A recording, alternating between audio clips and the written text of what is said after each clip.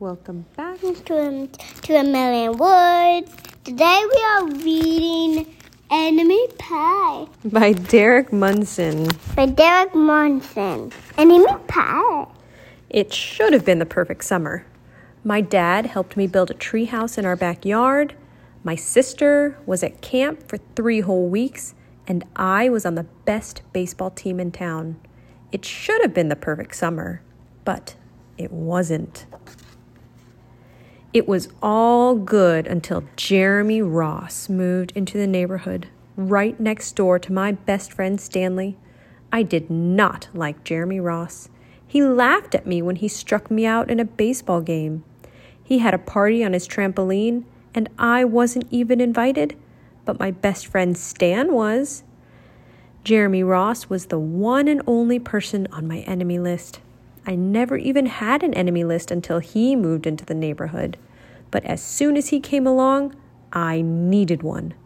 I hung it up in my treehouse where Jeremy Ross was not allowed to go.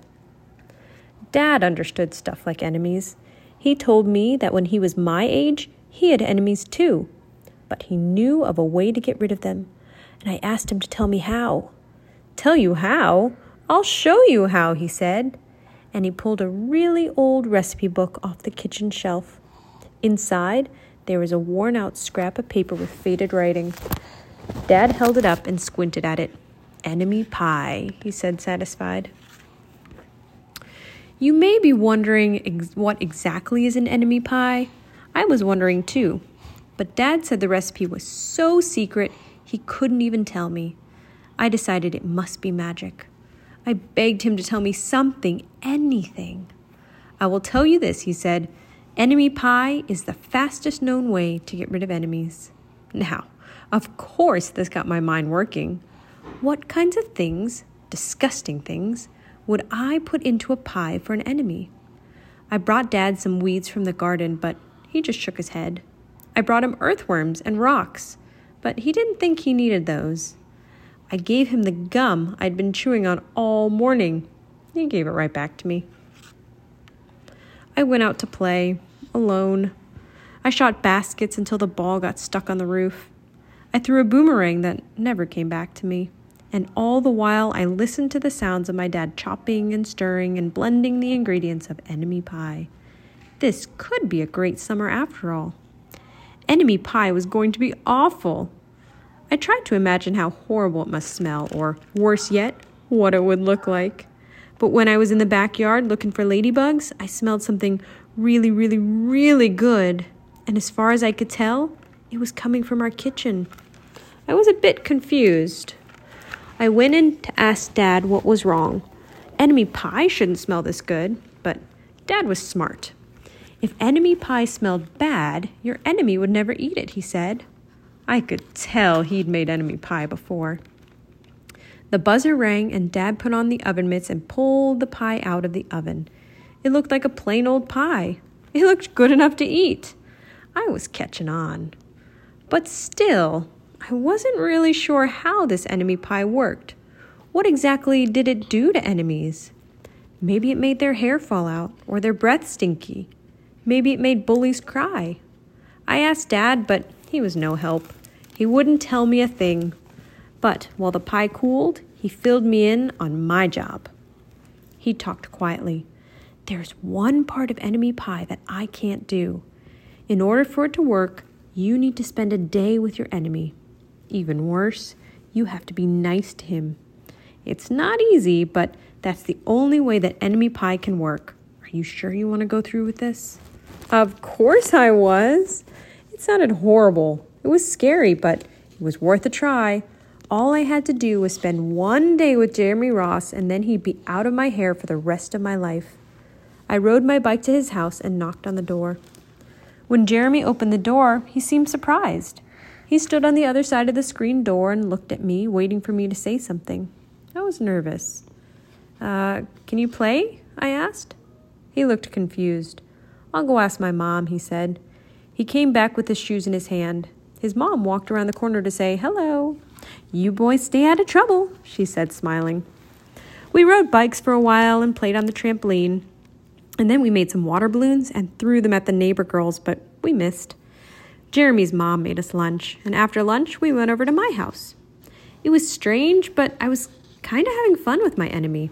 He almost seemed nice, but of course I couldn't tell Dad that since he had worked so hard to make this enemy pie. Jeremy Ross liked my basketball hoop. He said he wished he had a basketball hoop, but they didn't have room for one. I let him win a game just to be nice. Jeremy Ross knew how to throw a boomerang. He threw it and it came right back to him. I threw it and it went over my house and into the backyard. When we climbed over the fence to find it, the first thing Jeremy noticed was my treehouse.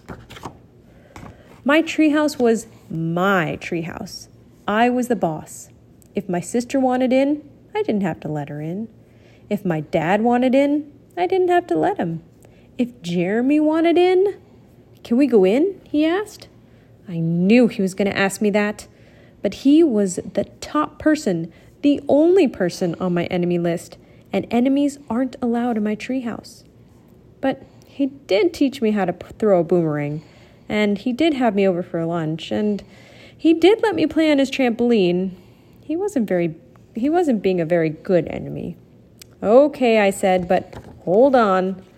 I climbed up ahead of him and tore the enemy list off the wall. I had a checkerboard and some cards in the treehouse, and we played games until my dad called us down for dinner. We pretended we didn't hear him, and when he came out to get us, we tried to hide from him, but somehow he found us. Dad made us macaroni and cheese for dinner, my favorite. It was Jeremy's favorite too. Maybe Jeremy Ross wasn't so bad after all.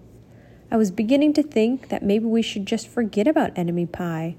But sure enough, after dinner, Dad brought out the pie.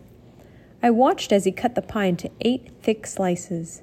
"Dad," I said, "it sure is nice having a new friend in the neighborhood." I was trying to get his attention and trying to tell him that Jeremy Ross was no longer my enemy. But Dad only smiled and nodded. I think he thought I was just pretending. Dad dished up 3 plates, side by side, with 3 big pieces of pie and giant scoops of ice cream. He passed one to me and one to Jeremy. "Wow," Jeremy said, looking at the pie. "My dad never makes pies like this." It was at this point that I panicked.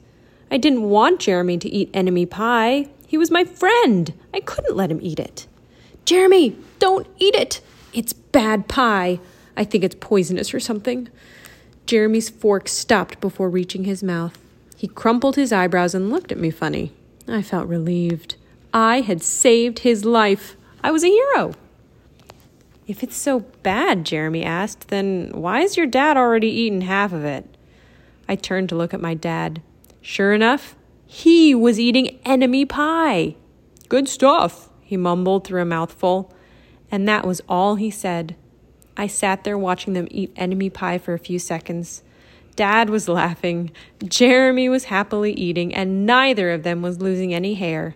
It seemed safe enough, so I took a tiny taste. Enemy pie was delicious. After dessert, Jeremy rode his bike home, but not before inviting me over to play on his trampoline in the morning. He said he'd teach me how to flip. As for enemy pie, I still don't know how to make it. I still wonder if enemies really do hate it, or if their hair falls out, or if their breath turns bad, but I don't know if I'll ever get an answer because I just lost my best enemy. The end. Thanks for listening.